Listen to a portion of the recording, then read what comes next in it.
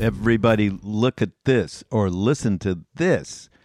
David Silver is back with Mind Rolling, the original Mind Roller. David. Good day. Good day. Yeah, people like they wait for your monthly or bi-monthly, whatever it is happens to be, podcast. They absolutely Raghu, in the big league of hyperbole, that that is really the toppermost of the toppermost. no. Nobody's waiting for that. Yeah, they're No. waiting. Three people in Manitoba. Yeah, no, Glenn in London is waiting. Glenn in London, yes. Hi, Glenn. Hi, Glenn. Glenn. Glenn sends us the most wonderful material on a week-to-week basis, helping in all sorts of ways, not just with the podcast, but with the foundation and projects we have. And he suggested something today that we are going to get into a little bit, so I'm happy about that. And and one of the things that we do want to do, so David and I discovered a Trungpa book, Chogyam Trungpa Rinpoche, who we love, and we know in some people's orbits is maybe he's a little work, sex, money is the book, right? So some people think a little askance of him because he was a wild Lama. I mean, really wild. But he's one of my, and I'm speaking for you, David, right now, most exceptional teachers of all time. And so we found this book. What is it? Sex, Money, and Work, or Money, Sex, and Work? Work, Sex, Money, in no particular order, but yeah. When we first started doing mind rolling, Raghu didn't make a rule, but it was kind of a rule that we didn't sort of exhort about things that we didn't have kind of direct experience. And you can define that any way you want. But the direct experience I had with Trungpa was going to his events, classes. They were classes. You just sat in a chair above you, just like stage above you, and 40 or 50 people would sit. And it was usually in Vermont where I went. Tail of the Tiger. Tail of the Tiger, right. And, even though it was a long time ago, his effect on me was really, incisive. I mean, profound. Every single class. I come out thinking, God, I didn't know that. I really learned from this human being. Yeah, absolutely. And really took you outside of your rational mind of approaching spirituality. And I found one thing, his definition for spirituality in this book is worth the price of admission, actually. Yeah, that's really great. But before we go there, and this is kind of tangential to Work, Sex, Money, Dave, I found this crazy thing in the New York Times. It's just funny, everybody. And we used to do things for the end of the world. This is not anything for the end of the world. This is like, wow, there's somebody like this in the universe. So here's the heading: Judge John Hodgman. You see him in the New York Times Magazine? You read the magazine. I do. You don't know Judge John? Oh, for God's sake! Forgotten. So maybe.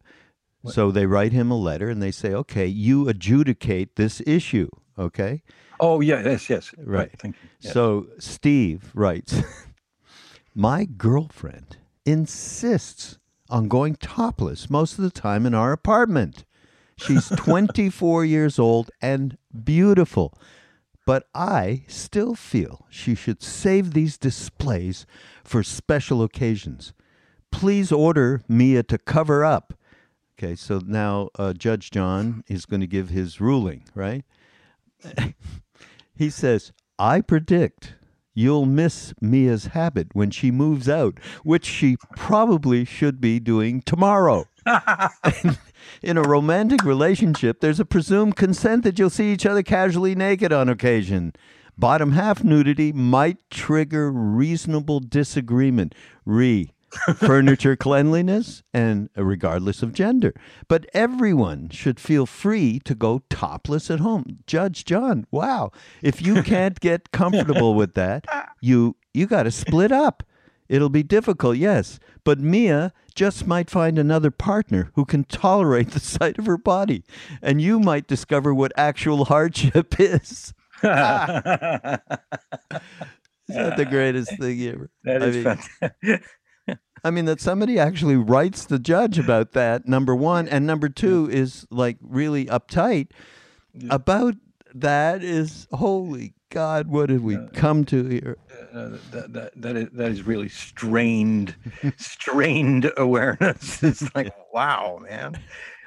You know, Strained awareness. That's a new thing you've coined. This is great. Strained well, awareness. I've never heard of. I mean, yeah, the judge is very good there. I mean, he's very the nuances are good because he says the bottom half display might be a bit, but Yeah, right. it's not hygienic. Yeah, But very hygienic.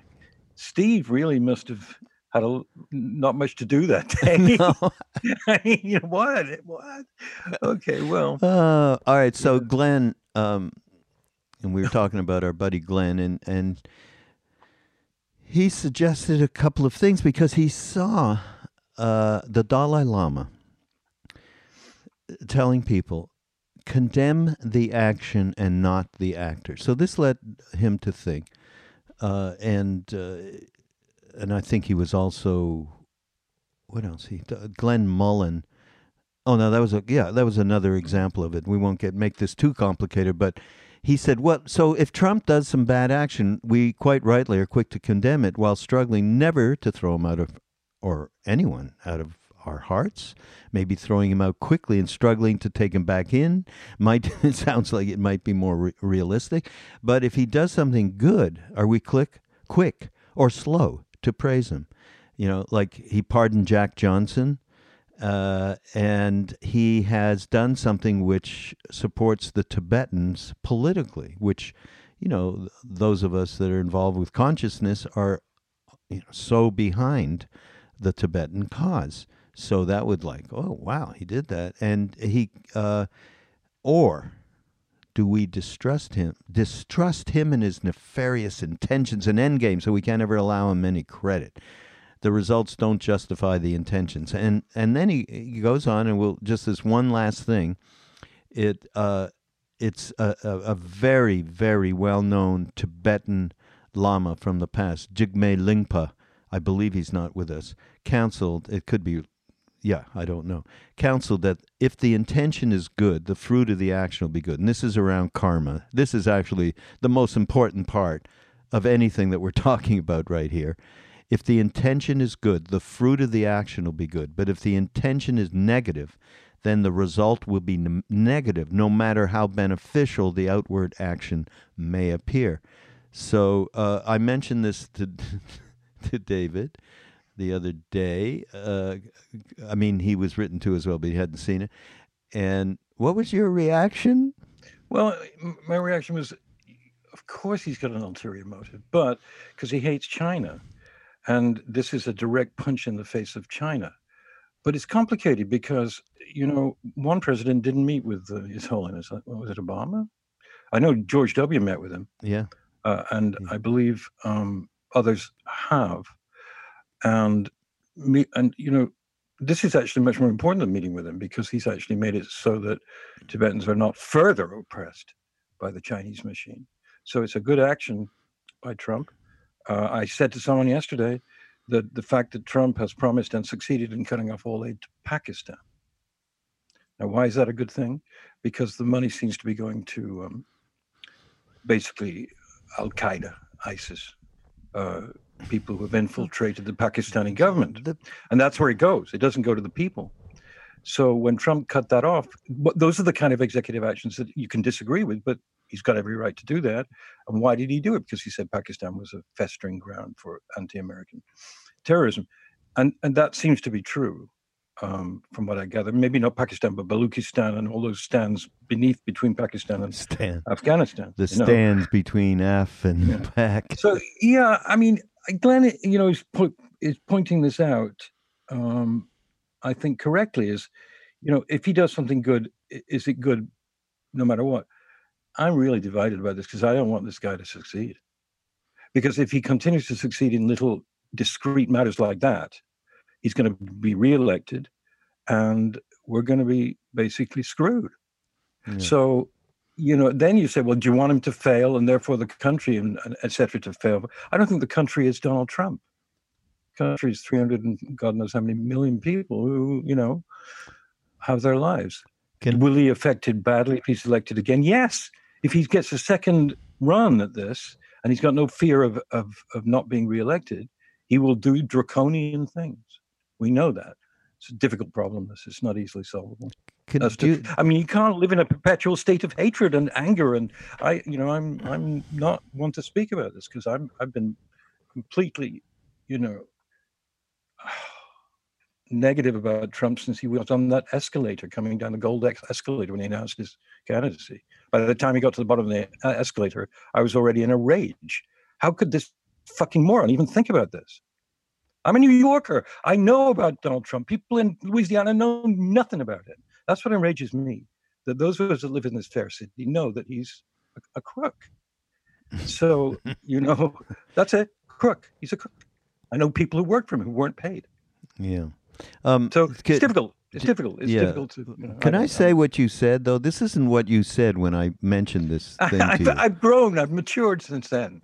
I gotta tell Give me him. a break. Come on. All right. What did I say? You said, "Are you kidding? Screw Trump and screw it all. I can't go on anymore pretending and putting a picture of him on my puja like Ram Dass. I'm not doing that. I've had enough." That's kind of what it was like. This is why people are scared of you, because you've got a good memory. Well, I was in that mood that day, I'm in a slightly better mood today. But I am tired of people honestly making excuses and normalizing his sort of. No, well, there's don't. It's not the actions. It's Ram Dass's thing.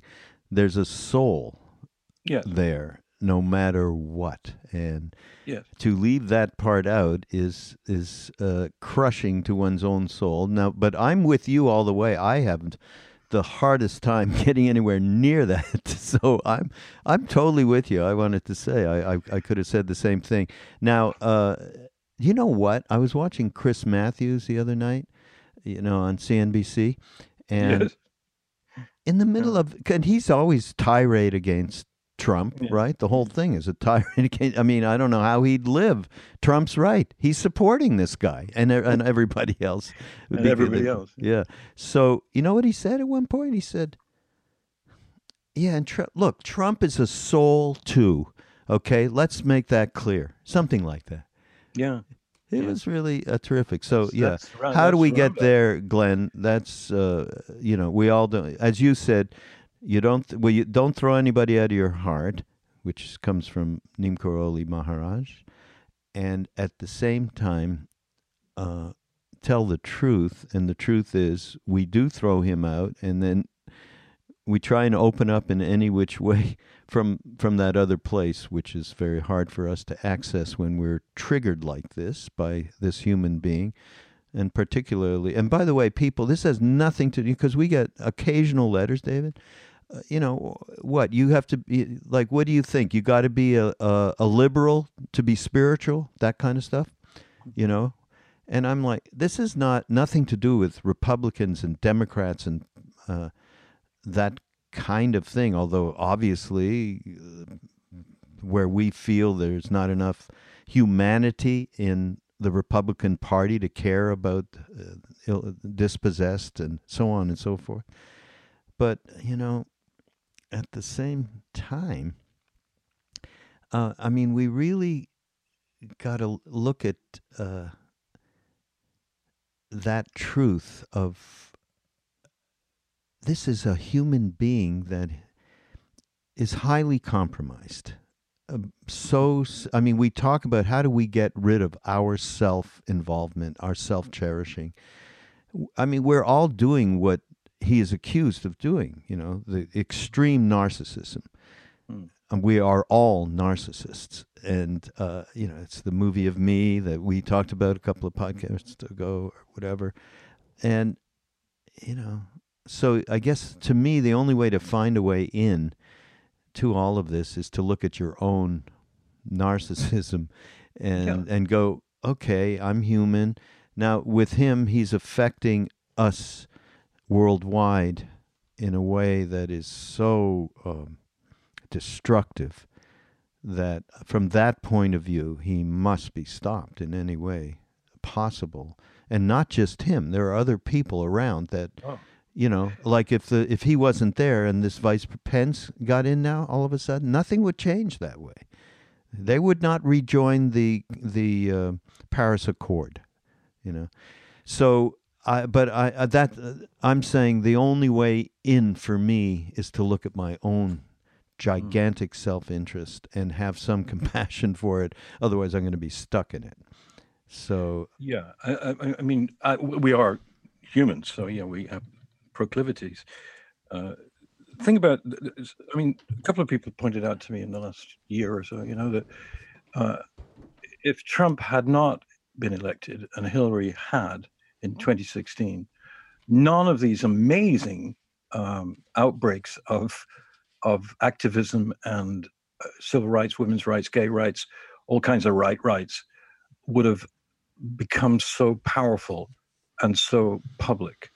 Because in the liberal sort of centrist Obama, Clinton, Bill, and Hillary thing, people just sort of feel that it's basically okay. They'll be protesting about whatever, but it's not. We don't have a major, sort of Hitlerite running the country. Trump and his gang have aroused, amazing stuff. I mean, the House elected so many really good people. I mean, I watch TV and I watch these women who've come into the Congress who are just incredibly smart and courageous yeah. and looking at life in a way that I was just thinking, my goodness, it's like being in 1968 in some ways. That it's Nixon and the Vietnam War aroused our generation to go to the streets and to form all kinds of things, which helped. They moved things along a little better, I think, for this, Oh, yeah. for the health of the planet.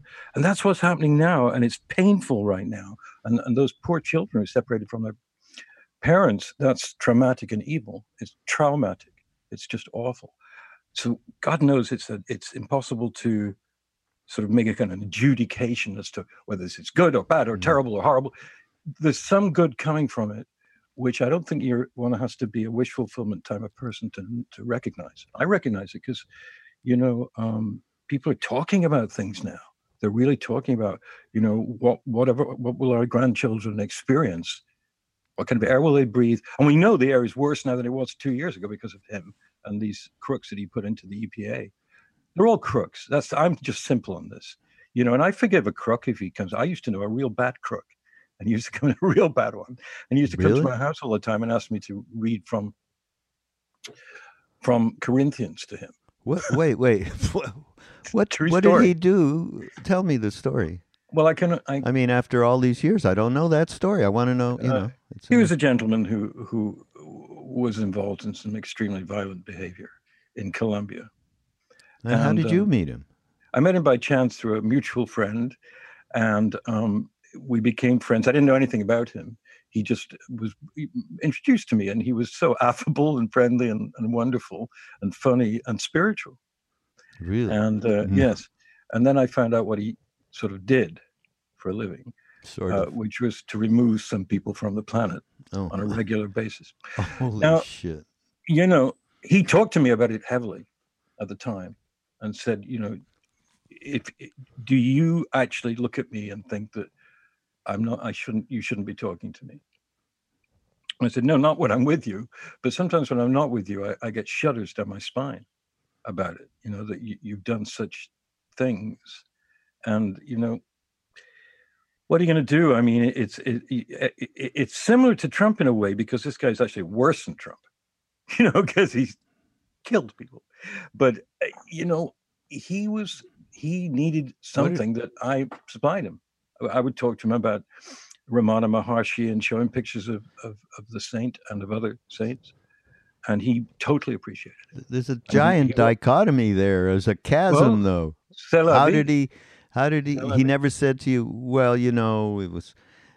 I don't know, self-defense."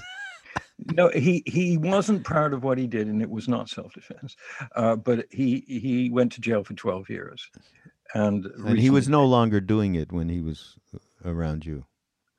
No. I don't know. Oh, Jesus. He wasn't living in my house. I'd see him like 3 times a year, and I never asked him anything, particularly after I found out. But Yeah, right. it may sound kind of funny, but you know, uh, it taught me a lesson in a way. It's like, okay, well, should I just go to the cops, or should I just not allow him in here, or am I just scared that if I don't allow him in here, he'll be angry with me? And there was very complex. Mm. And I think that the thing with Trump is very difficult because he is never going to meet us, and we're never going to be able to look at him and go, blah blah blah. It's different when it's a friend or an acquaintance or someone you come into contact with that you just can't stand. That's much more real to me as visceral. Yeah. Yeah. I mean, someone who there's no right about it. I mean, karmic. Maybe you in some past life or some 5 million past lives, you had a problem with this person. You still haven't solved this particular issue within yourself. Do you know? Within yourself. Yeah. Do you know that in India, a criminal is called a dacoit? I think you know that. Yes. And one really bad one came to have Maharaji Nimkaroli Baba's darshan, and he stepped in the room, and Maharaji rattled off all this bad shit that he did. How could he know all that? And the guy fell apart. That he became a great devotee. He just and never lifted a finger after that. So yeah, how do we know anything? And I have to actually talk about that exactly because this gentleman has been out of jail for 5 years now, and I know what he's doing, and he's living a very humble life and is extremely part of a community and has dropped all that. When I knew him, I don't know whether he dropped it or not, but now I know he has because I had news of him. He's been out for a while, and forgiveness is part of it, right? I mean, right. It's a huge part of it, really. But that's extreme. What about when someone really ostensibly is driving you crazy at work or play or wherever? Relationship or money? So we have found the answer. Work, sex, money, real life on the path of mindfulness. Chogyam, Trungpa, Rinpoche. Thank you. And, these were taken at, just when he came back came to America from Scotland. And they were talks that he gave actually in 71, 2, like that. And, transcribed and put into this book. But, can I just read one thing that started? Because can I just ask you a favor? Yeah, I'm sorry. Please read what you're going to do. But the way I would hope we could do this is you initiate something that you've noted. Yeah. And talk about it. And then I'll find it in the book because I've, sort of highlighted everything, but I haven't extrapolated from that. So I have to go to that little section. And so I'll read some. I don't know, but sharing with our listeners our modus operandi to do the podcast is... Well, it's an unusual case because it took me a while to read this book, and I did it very carefully, but I didn't actually make notes that I can refer to. Right. Okay. Well, but David and I were talking before we got on, and I said, "Geez, there's so much in here that's beyond anything around work, sex, money. It's around how to live right, period." And in this particular passage, which is right, it's actually in the introduction, David, from Carolyn Gibeon, and she just talks about how in 73, Trungpa replied to a letter from someone he'd never met with these comments about his personal life, in which he explains the meaning of meditation in action. And he basically puts it in one paragraph, a perspective from which to engage your life where there is not there's not spirituality, and then there's work, there's money, there's relationships and all of that. He comes at it from the most unique and makes it simple in a way. And here's what he himself said. With regard blah, with regard to your inquiry about my lifestyle. Now, for those of you who don't know, he had a rather unorthodox lifestyle. I mean, I consider that he truly was a free being. In my meetings with him and being around him, and at the same time, his incarnation was in some kind of process. He's still processing, perhaps. I wouldn't know, but but he says that here. That's why this is so incredible. Okay. With regard to your inquiry about my lifestyle, you must understand that I regard myself as an ordinary person. I am a householder who makes mortgage payments. I have a wife and 3 children whom I support. At the same time, my relationship with the teachings is inseparable from my whole being. I do not try to rise above the world. My vocation is working with the world. There is a fundamental idea which refuses to divide things into this or that, sacred or profane, right or wrong. That is why I write and speak of meditation in action.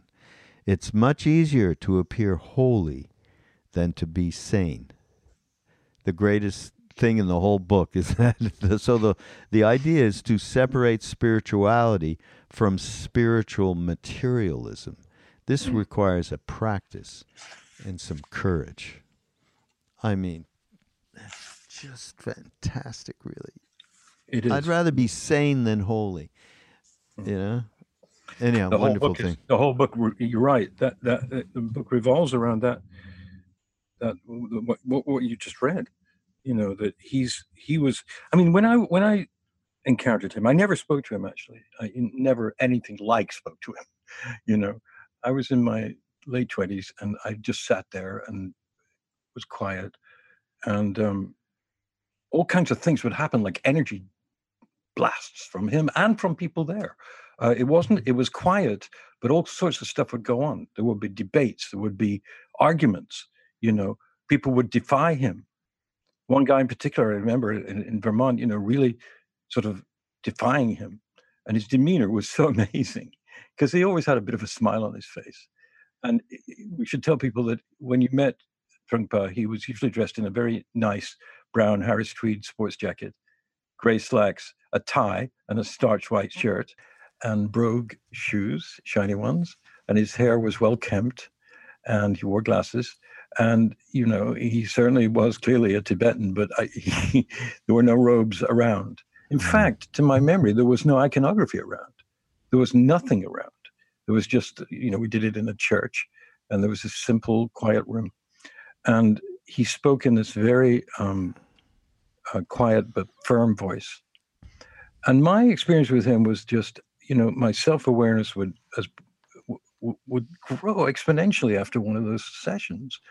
I know a lot of people don't accept Trungpa for all kinds of reasons, which I'm not really that acquainted with, but I don't really much care about that because I know my direct experience, to get back to that, of him was one of leaps and bounds. Leaps and bounds. It was like Ram Dass. It was very parallel with Ram Dass, that these two gentlemen knew things that I had not yet graduated to. And therefore, they inculcated in me a sense of self-awareness and a sense of how not to judge and how to be as fully aware as you could be of your own mirrorings of things that you thought were bad or inferior to you out there that were deeply within and really, really sort of inset in you. Like, my God, you had to dig them out with the shovel. And I've always thought of it as like Trungpa always made bells go off in my head. Still do, whereby, I'd be saying something or judging something and then realizing, bing, ding. And Trungpa at one point had gone, be very careful that you think that person is worse than you for whatever reasons. Maybe you have 2 degrees. Maybe you have a Jaguar. Maybe you have a house with 7 bedrooms. Are you better? Think about it. You're just judging this person. And it would just happen like that, like incredibly useful. And this book is like that. I actually could go randomly in here and find things pretty much anywhere. I know, that's what I said. I was pulling stuff, and then I kept, well, geez, I can't mark every damn page with something I was interested in everything. Well, It's I mean, really here's good. one. Here's a random one on page 74. Hmm. When we say that spirituality has to be aimless, this is saying that spirituality is recognizing that unlimited energy. From that, you begin to develop a clear and precise understanding of nowness. Now is everything. Whatever you do in this very moment is everything. It's the past, it's the future, it's now. So you develop tremendous confidence that what you are doing is true and honest and absolutely realistic. And that gets Yeah, back to what you were saying, Raghu, about I'd rather be sane yeah, than holy. holy. Realism is his thing that, Yeah. and it's so interesting because people think that Buddhism, who don't know, is very, very airy-fairy and very based on visualization and knowing Okay, intricate. you can't talk about Buddhism saying airy fairy. Okay, Hinduism is airy fairy. Is what they say. Well, no, I don't totally agree with that because I mean, if you read various, you'll come across all this stuff about, deities, and the normal non-knowledgeable person about these paths would say that's just fairy tales. What are you talking about? Tell me about how to not beat my child, Oh, or do something. Jesus, Dave. No, really, I need practical stuff, so that I go to Buddhism. Well, it could be I your don't go. wife or your husband. Okay, leave children out of this. Okay. Well, people, for I centuries, know. millennia, people would give their clout on the top of the head to the kid that was getting out of hand, and that's not good, but it's by no means unusual. Hey, here's Right? something. This repeats what you just said. Every move we make on the physical level has spiritual significance. That may sound airy fairy. You just said that, but it is Um, so. When I speak about spirituality here, I am not referring to anything pious or religious. Here, spirituality means the truth, the isness of the natural facts of life. The isness of the natural facts. See, this is, I think, why both of us love him so much, because he gets it down to the most practical application possible and mental view or perspective, philosophically, emotionally, heart, everything, just from the isness, the reality of truth. And that's all he's after. He doesn't care from nothing else. I mean, it's just, uh, and then so he says, so the work in our relationship with work are that's on page 48. This sounds like we're all right. Now turn to your hymnal, well, it's the only page way to 40. do We that. should sing some songs. Well, Well, they'll no. have to be Jewish, I guess. I was going to say Christian. So work and our relationship with work are based both on our state of mind and on how we relate to the earth. Meditative awareness is very important to this. We can describe meditation in terms of taking a leap. Have you ever heard of any teacher ever saying, describing meditation in terms of taking a leap? Taking a leap means experiencing the openness of space. You can take this kind of meditative leap while you are working. Okay? Let's try and digest that. What does that say to you? Well, a little further down in that paragraph, he says, you don't have to try to hold on to this or try to bring it about deliberately. Just the pure acknowledgement of that state is enough. Acknowledge the vast energy of openness, just flash on it, just acknowledge it, flash on it for a second. And those two are tied in because he's saying, you know, if you just allow yourself this and don't get, weird with yourself if you can't achieve it at any given time, but when it comes, take that glimpse. And then uh, all of the spiritual materialism and the dogma and the guilt about not knowing all the sutras and all of this will not be that relevant. So, Because so he's saying flash on it for a second, yeah. and then it'll get more. There'll be more glimpses. There'll And be he more of them. says, ignore it after that. Okay? Yes, Which yes. is very important. But what are we talking about? Vast energy of openness. What are we talking about? Well, it's okay when you go to the Scottish Highlands, or you go to the Grand Canyon, or you go to the Alps, or somewhere, or the Himalayas. and you stand alone and you see this vast thing in front of you, you are actually that. And on the physical level, you're seeing maybe hundreds of miles of Earth, not just, your TV. The correlative of that, I think, spiritually and philosophically, is that you are, in that second, you are actually acknowledging that a vast universe lives within and without you, and that all your absolutely petty anxieties and desires and guilts and fears disappear in that moment, because you realize, whoa, I'm just this little one amongst this vast consciousness is constantly changing and it's never the same. And this moment of now is unique. Boy, he's saying if you acknowledge that and passion it and you make a practice of it, if you like, without becoming obsessive, you're not going to fall into the pit of the me movie anymore. Yes, you will, but you'll practice and you'll come out of it quicker. You'll say, okay, that's ridiculous. In this moment, I am aware of the fact that I'm part and parcel of the divine. And to go around saying that, well, that's another matter. I don't do that myself, because when you say it to people, they think you're either sort of becoming didactic and so on, or you're mad, or you're mad, completely mad. David, you're sitting here in a car on your way to see, the New York Rangers. I mean, that's what you're really doing. Yeah. But non-attachment is about both doing what you're doing within your karmic envelope, within the exquisite karma, which is the conditions of your life and the internal goings on of your individual incarnation, doing that simultaneously with capturing and recognizing those moments that interrupt that. And suddenly, my goodness, oh my God, I was really worried about that particular thing, and now I realize it's just empty space. And especially in relationship with work, which is what, of course, one of the main topics here that he's bringing up in this book. And I think that sense of openness, the energy of openness, I think that it means also that we stop being so consistent with our judgment and choices, thinking, if you start to realize that many times your motives are so self-referential, they're so self, as the Buddha say, cherishing, that there's no way that you can actually be open in the situation. And I mean to make the right decision in terms of a work-related situation.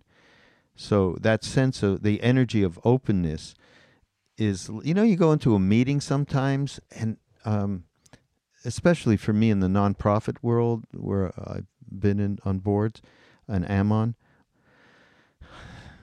you see people really coming from, there's supposed to be a unified idea that we are doing this in service of whatever the mission is.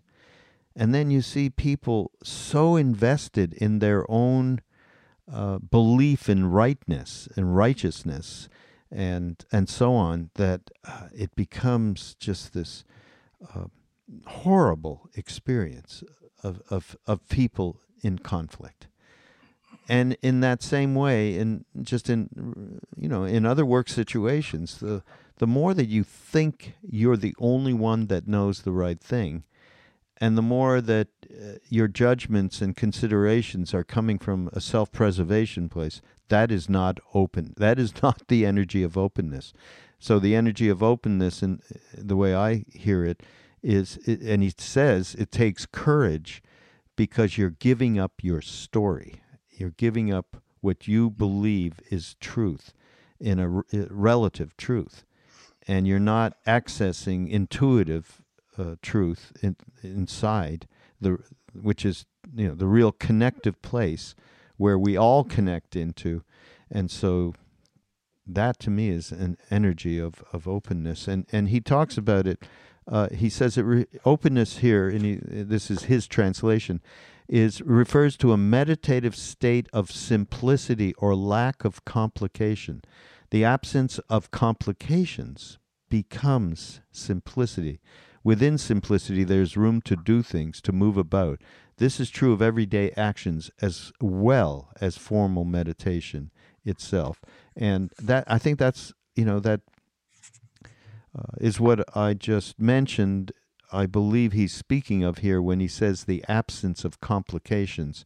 And that's all of the choice and judgment complications that we have in our minds all the time, which get in the way of simple and direct acknowledgement of reality and truth.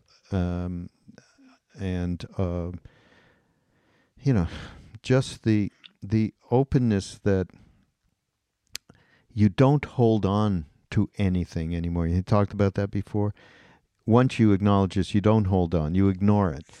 So you start to have a relationship with that place that you talked about. When you go to the Alps, you feel the gigantic nature and interconnection of everything, especially nature. Nature is a great way, a great meditation that way, to relate with this sense of openness, obviously. I mean, I never forget being in, first time I saw the close up, fairly close up, like 75 miles by the crow, the 9,000 foot peaks in the Himalayas, and everything stops and you feel, talk about a sense of openness, and how to bring that into your daily life is how to stop the complications that we have with our minds. Yeah, the openness. Also, he talks about that, very in a very down to earth way about the way we work together and in jobs and projects and even regular jobs that people last for 50 years or something, but any kind of project that you're working with other people. And he talks about the fact that if you're not open, no matter who you are, you can be the CEO of CEOs, to all the other people in the room who are human and involved in the same project to get the thing done. I found this very much in the film world. Sometimes there's someone in the room who absolutely will not relent. And again, that requires discrimination, because sometimes they are right and you're wrong. And you have to go, okay, he's being or she's being arrogant, but I realize now that this is true. Yeah. I came into this meeting thinking one thing. Now this person's convinced me of something. But he's not really talking about that. He's talking about the people can be very, very, very insensitive to other people's being in the room. And if you believe in interconnectedness, then you're hurting yourself tremendously too. So, I found some passage somewhere. He says, if no real sanity is expressed and preserved in the working situation, then the notion of genuine hierarchy or any respect for authority falls apart together immediately. In other words, once you start, even more, he talks on the same page, which I'll quickly go to, falling back into habitual patterns of this kind creates a problem for everyone in the office. Even if there's a lot of prosperity and working capital, if the staff members don't feel enough trust, they will also express the boss's insanity. You begin to find that the entire business establishment goes berserk, and he uses that word, during working hours. In the evening, when you go home, you might take a shower, change your clothes, go out to eat in some civilized place. You might go to a party, or you might give a talk to some group, or you might have to meet with one of your clients, or even a meditation student. In any case, you try to change your mask. That whole setup becomes ludicrous, he says, because it's kind of a schizophrenia of kinds. It's like you put on this mask to go in and you treat people not the way you want to be treated yourself, and certainly probably not the way you treat your family. So, he's saying that work is a microcosm of one's own relation to all the rest of sentient beings. And that, you can't really, you can't be a bastard at the workplace. It's a little bit different for like Winston Churchill or something, trying to beat a little thing called the Nazis. I don't think he was that patient with people, because he was fighting a war where every second counted to beat these demons from hell. I think you have to make exceptions for certain things that he knew what to do. Obviously, they would have lost the war if Churchill's leadership had not put them in a certain place. It's a strange analogy because it's war and everything. But in general, 99% of the cases that I've been in film meetings, for instance, I've been guilty of it. Going, I know what to do. I've made my notes. I'm going to go, and then I'm going to tell everybody what we're going to do. And then one person will say, but David, are you sure that you can shoot all that in one day? You're doing like 14 different scenes? And behind that, in parentheses, is, are you fucking crazy, David? You're not going to be able to do that. What's the matter with you? Are you drunk? And they won't say that, but that's the implication. And 9 times out of 10, they're right, in my experience. If someone really believes it and has the guts to talk to the, so-called authority or authoritarian figure in the room and say, I don't think that's right, man. I don't think you're going to be able to do that. And you've got to be open to the fact you could be completely wrong and full of yourself. Yeah. I think that's part of what he's saying. Yeah. Really. Yeah, absolutely. What do you have around sex, by the way? What? Sex. Sorry? I missed you. Sex. Well, sex. Yeah. Well, I like. It's a good thing. He's good on sex. I mean, he talks about the fact that you can't. What does he say? Really, you tell me. You're a bigger expert on this than I am. Oh yeah, right. Well, he talks about really celibacy. He says only applicable to certain types of people. Not many people can achieve passionlessness by totally denying the expression of passion. Most people are still left with the desire to express their passion physically. If we don't embrace this orthodox discipline, how do we manage our passion? And he suggests the whole other view of passion and relationship, which takes another approach to the subtlety of the basic primeval energy we were talking. He talked about in the previous chapter. We could call this second approach working with pure passion. So this is his core around this issue. In many ways, pure passion is just passion in the ordinary sense, but at the same time, it's what's called Vajra passion. Indestructible. Vajra is indestructible in nature. It is wild passion, so that it has no egoistic networks or wire mesh around it. It is free passion, wild passion, unleashed passion. It is passion that hasn't been directed by any sort of switchboard. It's more powerful than the ape-like quality, and the ape-like quality is possession, right? Passion with possession. That many relationships, shall we say, have that quality to them. It contains qualities of sparkling light, a wisdom quality as well. Because who's ever heard about passion talked about this way? It has tremendous consuming energy which does not pass through any filters or networks. That kind of passion, whether it is connected with sex or anything else desirable that arises in life, is genuinely wild passion. Ego and its intelligence are living in a world that does not acknowledge any other dimensions. So it's a distinctly right away, this kind of passion is coming through heart and intuition. It is not coming through mind and ego. And the way that we direct ourselves to fulfill desires of passion is ego point of view. And so I think it's pretty great where he gets and he destructs that concept of that our relationship with sex is based on ego. And it's false because it's so polarized into gratification. So this is why what he's coming up with again is the theme of the whole book and the theme of everything he ever wrote about, meditation in action. And that's the relationship. And he's calling it Vajra passion. It's really... Yeah, it's great. I love that expression, Vajra passion. I mean, it is true that he, nobody really knew what his life was like, actually. People have made all kinds of suppositions about it. But he was obviously someone who was unpredictable in many ways. And in this thing, he's saying that's not really what he was talking about. He was talking about, being as one with your partner is like being as one with the universe and with God. And what does that mean, being as one? Well, it can mean, obviously, sexual intercourse or sexual behavior. But he's also saying that passion can be transmuted and transformed into a tremendous sensitivity, like an overwhelming sensitivity to the oneness between you. And that you won't upset that by suddenly throwing in some ego dream or possessive not passion, but obsession.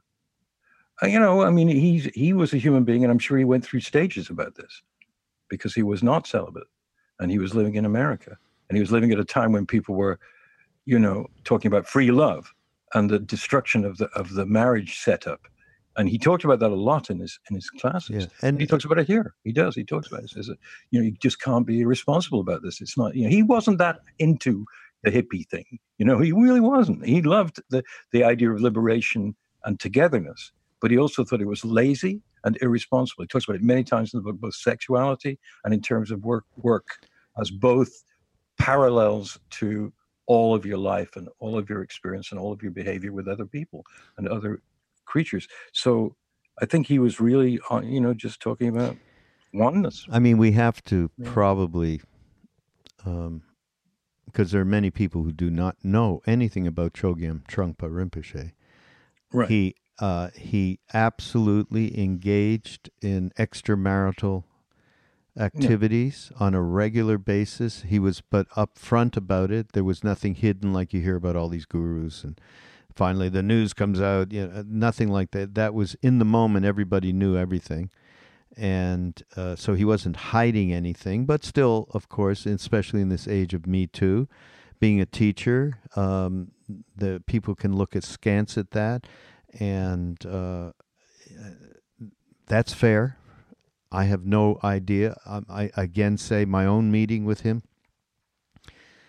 I felt he was free of that kind. If he had attachments, they were way more subtle than anything I could detect. And he was free of that kind of being bound by anybody's thinking about him in any way. And I think he was in tune with the universal one, whichever thing you want to, Buddha mind, whatever you want to call the damn thing.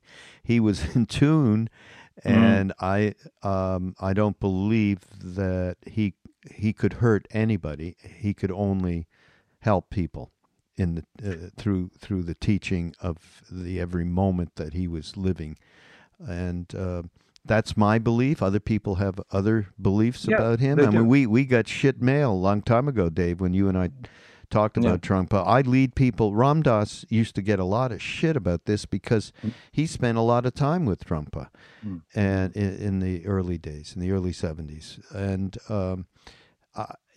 he would get shit about it. He actually, so everybody out there, and I know on Mind Rolling show notes, we'll get this done, where there was on Ram Dass Here and Now, I'm pretty sure I put out a couple of talks, and one in particular, Ram Dass gave a talk about Trungpa, and people thinking, he actually said, people think I'm completely nuts for saying anything good about him. And let me tell you what my experience was. And he goes and he relates that. And it is the most clear view of Trungpa that I've heard anybody, especially someone like this, talk about him.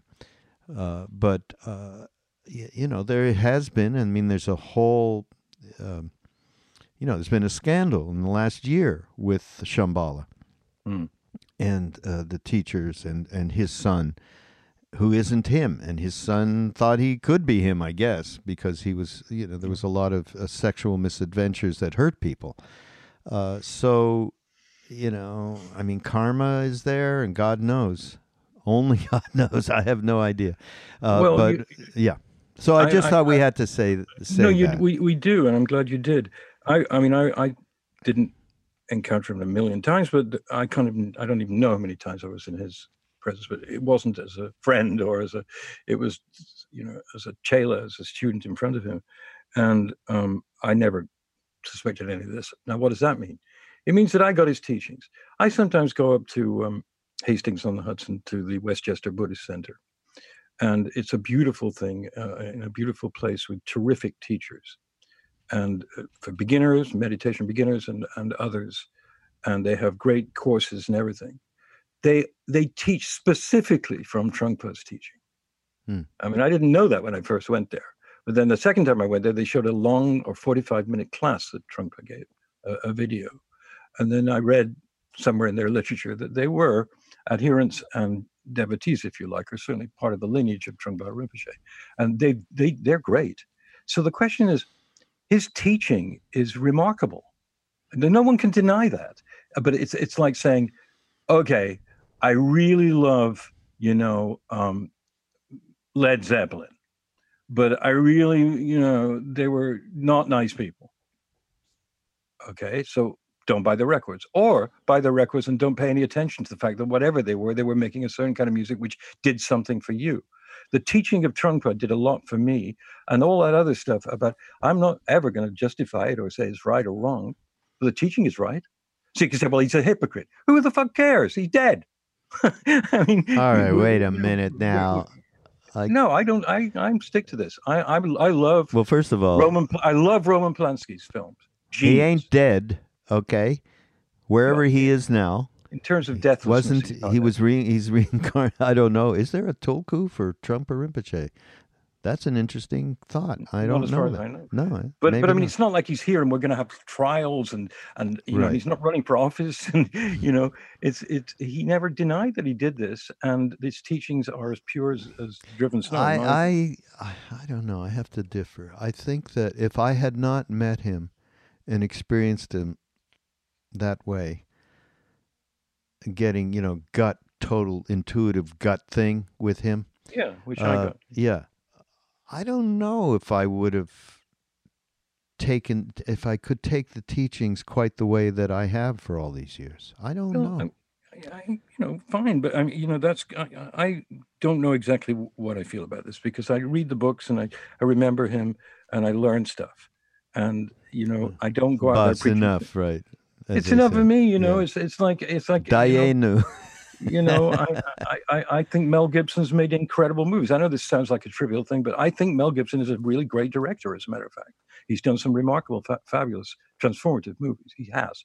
The fact that he was a bit of a churl, and his father was an anti-Semite, does not thrill me. But I feel the same way about Polanski. I feel the same way about Woody Allen. I love them as directors, and I'm in the Yeah. film game. All I right. think Well, that but we can't. This transcends that. Although I get the point. But I hear you, and I'm I don't know whether it totally. transcends it. It's beneath it, I think. But No. I mean Trungpa. When we're talking about somebody oh who has yeah. this kind of influence on people, But but isn't the I reason people are against him is entirely about that, rather than his teachings? absolutely, They don't say his teachings. absolutely. They say, well, his teachings are great, but he was horrible. No, they absolutely say it's all bullshit because he lived that lifestyle. And that immediately is in their minds convicts them. Listen, Yeah. it's a reality. But I honor what you're saying. I don't give a shit. I'm getting these teachings that have really done something in my life, Hmm. and I'm saying I'm not sure if I hadn't met him if it would have had the same effect. But listen, everybody out there, this is his thing. I mean, we're talking about sex, one of the most difficult subjects for anybody, but particularly Westerners. We are so hung up on it's very difficult. So he talks. So he talking about what the pure passion and the Vajra passion, and then he starts to talk about that passion has a wildness and a freedom. And usually, when we think of that, we think of animal or ape-like quality. We think of something like a gorilla escaping from the zoo. However, it's a description of ego's compassion. If you really let loose properly, however, this basic nature is comparable to the gorilla in the wild, not the one in the zoo. All right, at the stage before it has ever been captured, before it has ever been put in a cage, as though it were still in the primeval state of roaming in the jungle, and that's the keyword, primeval state. If you really let that primeval aspect of passion loose, it isn't going to destroy anyone, because that passion has a balanced state of being as part of its natural instinct. Mm. I mean, that is that to me, I believe he was living that. Okay, I do believe he was living what Yeah, I he's do talking too. about. If our approach to sex, he says, or anything else in our life is connected with that primeval quality, we find there's a possibility of wonderful, skillful communication. At the Mm. beginning of such communication, we wouldn't feel self conscious as we do with the neurotic, ego oriented approach. If at first, at the very starting point, you are completely natural and open, then in the process that follows, you won't feel any self conscious inhibition. In that case, you'll find that your process of communicative meeting and seeing the qualities of your partner is quite extraordinary. And I think, would you agree that all of us at one point in our lives have had that experience of primordial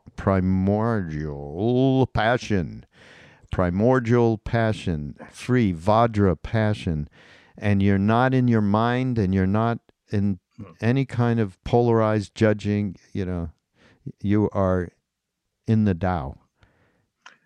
I Yeah, think we've all had that. So he's extending that to a practice, meditation in action, of actually, once you become aware of that, it's like the whole thing about openness, space.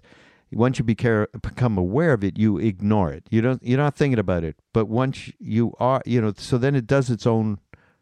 It has its mm. own propulsion. That passion. I think it's beautifully said. Yeah, and I think he suggests that you get better at it, which is why it's a practice. Yeah. That once you start kind of stopping I mean, His Holiness has written quite a bit about the possessive nature of romantic love, and that he believes that much of it is the idea of mirroring yourself and possessing something which you approve of and which you're attracted to, but if it doesn't have that Vajra passion, it will wear off, and then jealousy and various forms of mania creep in, and then marriages become difficult, and then they can resolve themselves if they're honest about it and want to resolve it. And that makes sense to me. I mean, in other words, when I was a young dude, I didn't think that way. I thought, okay, I fell in love. This is it. I mean, it's great. We'll stick together, and I'll never want anything else. As I grew older, I understood that that was not a permanent condition necessarily, and that as you became more involved with someone, it did not have Vajra passion. It had lust, or it had obsession or jealousy, Yeah. and possessiveness mainly. Yeah. Because he talks about it too. He says, Yeah. possessiveness is not, he's talking about a sane attitude towards a real need, Yeah. a need to have either a sexual experience with someone or a parallel to sexual experience, which could be enormous empathy and love streaming out of two people. That is it hardly needs words. Yeah. And it may not need any physical connection. Yeah. And He just talks about that beautifully. yeah. I think. And how that reinforces the connectivity that at our deepest level we do have. My favorite part of the book actually is the last part, which is the money part. I really liked it. It really meant a lot to me about the use of money and the way people can use it marvelously. And also, it is nothing but a real great entry into balance in your life or complete imbalance. And he talks about it in terms of imperialism, not political, but that people want to build empires and have people admire them, and it gets bigger and bigger, and it's never satisfied. And there's this huge maw that you have that has to be fed all the time, more and more and more, to become, someone competing with a Jeff Bezos, or not even just someone you know. And he says that is not necessary in the use of money. Money can be a wonderful, amazing, symbolic tool. He calls it, He's great about this. regarding money, as mother's milk. Yeah, right. Right. Well, all the way. We don't have enough time. We could. This is hours. I mean, this book has so much stuff in it. The last chapter, It does. I mean, just for anybody. Of course, we're going to have a link. You can get the book. You can get the book from Amazon, but we'll have a link so you don't have to think about anything. And the very last chapter, I believe, is karma, and that I have. I'm working on a course, Dave. I don't know if I told you this around for Be Here Now Network around getting real and the wisdom of karma. Hmm. and I saw all this wonderful stuff because I've talked to a lot of our friends, our Buddhist friends, and it all came from Robert Svoboda's book. Robert, right? Yeah, And yeah. Robert, the third book in the Agora trilogy is called The Law of Karma, and his guru Vimalananda's Oh, view of that is so extraordinary, and of course Trungpa. Everything he has to say about this is so right on. It's just fantastic. But we probably have to come back to this at some point. It's so great. after that chapter, there's panoramic awareness, which is Oh, even, right, you know, right. when he says, basically, he says, meditation in action is just as important as sitting meditation. Therefore, the panoramic awareness that you strive for, or not strive for, that you occasionally encounter because of your practice, is just that. It's this vast awareness, this accessible, and karma is, I think, the way he puts it, karma for a moment, just becomes an invisible force, because you've gone to that place and you've recognized it. And he's great on the business of integrating, if you like, philosophy with daily life.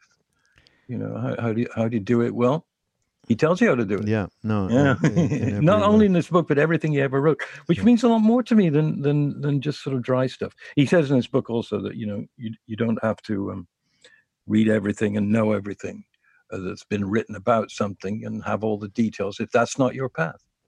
That for some people, it's very satisfying to do that. I But mean, the others, bottom line in this book about every subject that he's talking about spiritual, what is the spiritual, what is spirituality versus all of it. It goes back to that first thing I read, quoted from him, which basically I'll interpret it a little bit. I'd rather be sane than full of shit. yeah, Right? yeah, Holy. He calls it holy. yeah. So, in order to do that, in order to create this kind of spaciousness that he's talking about, meditation in action is the realization through mindfulness of the attachment we have to our thoughts and our stories. Period. So that's where his teachings are really visceral in that way to cut through. He's got another great book called Cutting Through Spiritual Materialism, everybody. Well, we got to go. I got to Yeah, go. I I mean, got to watch. I want to watch the Lakers, okay? Enough it's of better this. than watching me. I'm not going to watch the Lakers, but I may actually, believe it or not, go and find that other book he did about just meditations in the title. Meditation Everything and everything he ever action. wrote. Is that the name of the book? A I think little, a so. little Shambhala book. I Yeah. highly recommend to people those little Oh, yeah, the Shambhala. little. They're big as your Yeah. hand, Yeah. and they're just fun. Some of them are thick, by the way. They're not all little thin. Recommend those. Yeah. They're just Yeah, you great. carry them well, nowadays, of course, you can have it right on your phone. So what do we? But they're cute. They're They're so nice. cute. They're nice. And the phone, screw the phone. Yeah. I'm sick of reading things on the phone. Yeah. I like books again. Books. Yeah, yeah, that's happening too. Well, thank you for hanging out with It's me. great. I like it. Come Are we back. done? I mean, there's other things to talk about. Like we can talk Yeah, about. no, the sponsor this won't allow us more than the Really? allotted So, time. are you serious? No, I want to watch the Lakers. Okay, I told you. That's why we did it earlier. See, I Okay, believed you. There's a the sponsors Trungpa, wherever you are, you just saw a great example of, deception. No, it's not misknowing. deception. It's really No, you what were it is. honest. You were honest about it. You were Yeah. honest about it. And then you went Okay. back, but Yeah. because I tested you. Yeah. All right. Well, thank you for having me on this great No, institution. this I feel this is you mindful. Mind Well, rolling mind is rolling, you. somebody's just started a podcast called mind.com or something. Really? So Let's yeah, sue them. and sue them. And then there'll be another one called Rolling. Yeah. Yeah. Oh God. Thank you for listening or watching, everybody. And keep in touch with the Be Here Now Network and with Heart Mind. I'm doing a promotion for you because it's Oh, appropriate that's for me to do that. fantastic. Yeah. Everything around the. We have a big heart mind announcement coming up, by the way. Oh yeah. Yeah. We're gonna. Well, it was never. We couldn't afford to get it as an Android download. Oh, really? And Oh, yeah, yeah, right. I remember that. Yeah. yeah. Right. And we finally did. And now we're just in the final testing stages. And maybe some of you, because you get on our mailing list, you guys. Go to Be Here Now Network, and you get I think a nice Sharon meditation when you sign up, Sharon Salzberg. So yeah, get on the mailing list. And by the way, would you please go up to iTunes and put some reviews in, all that kind of stuff I never even think of. I don't know. I'm thinking of it right now because it'll help with the profile of mind rolling. Yeah. Yeah, it does help. I mean, I just did a review of a candy for Amazon because I know the owner of the candy factory. It's wholesome, very good candies. And wholesome they were candy. Well, no. Amazon's weird. They put as the first thing on it, you'll see the Lakers, don't worry. On the very first thing, they put a 1 star for these candies and said they were soft and stale. I had them and they were great. And I know the owner of the company. So I wrote. Okay, what's the name? Who are they? What's the name? It's Glitterati, they're called. Glitterati. What kind of candy? They're hard candies. I mean, they're like little tiny jewels. They're very, very small, and they come in big bags of like 500 of them. They're not that expensive, and if you read them, there's no GMO, there's nothing like that. But do they satisfy the gratification for sugar? But it's a tiny bit of sugar. So what I'm saying is, go to Heart Mind on your phone. I mean, I just said screw phones, so ridiculous. I use it on my phone. Because, there you are on some form of transportation or waiting for somebody and you got half an hour each and they didn't have. Check your phone and look at that. And somehow or other, there will be transformation. Yeah. And we're putting a lot of more meditations. We're going to have an exclusive, David, meditation, which Justin Beretta of Glitch Mob, who already did one meditation with Ram Dass. He did another using a meditation of Ram Dass's and put this incredible music behind it. And it's going to be available exclusively on the Heart Mind app. So everybody sign up so we can let you know when that app is going to come out as an Android and also have all these new features. Boy, this is terrific. You got us to do a whole commercial around the app thing. That's wonderful. Thank you, Dave. All right. We'll see everybody on Mind Rolling on Be Here Now Network next week.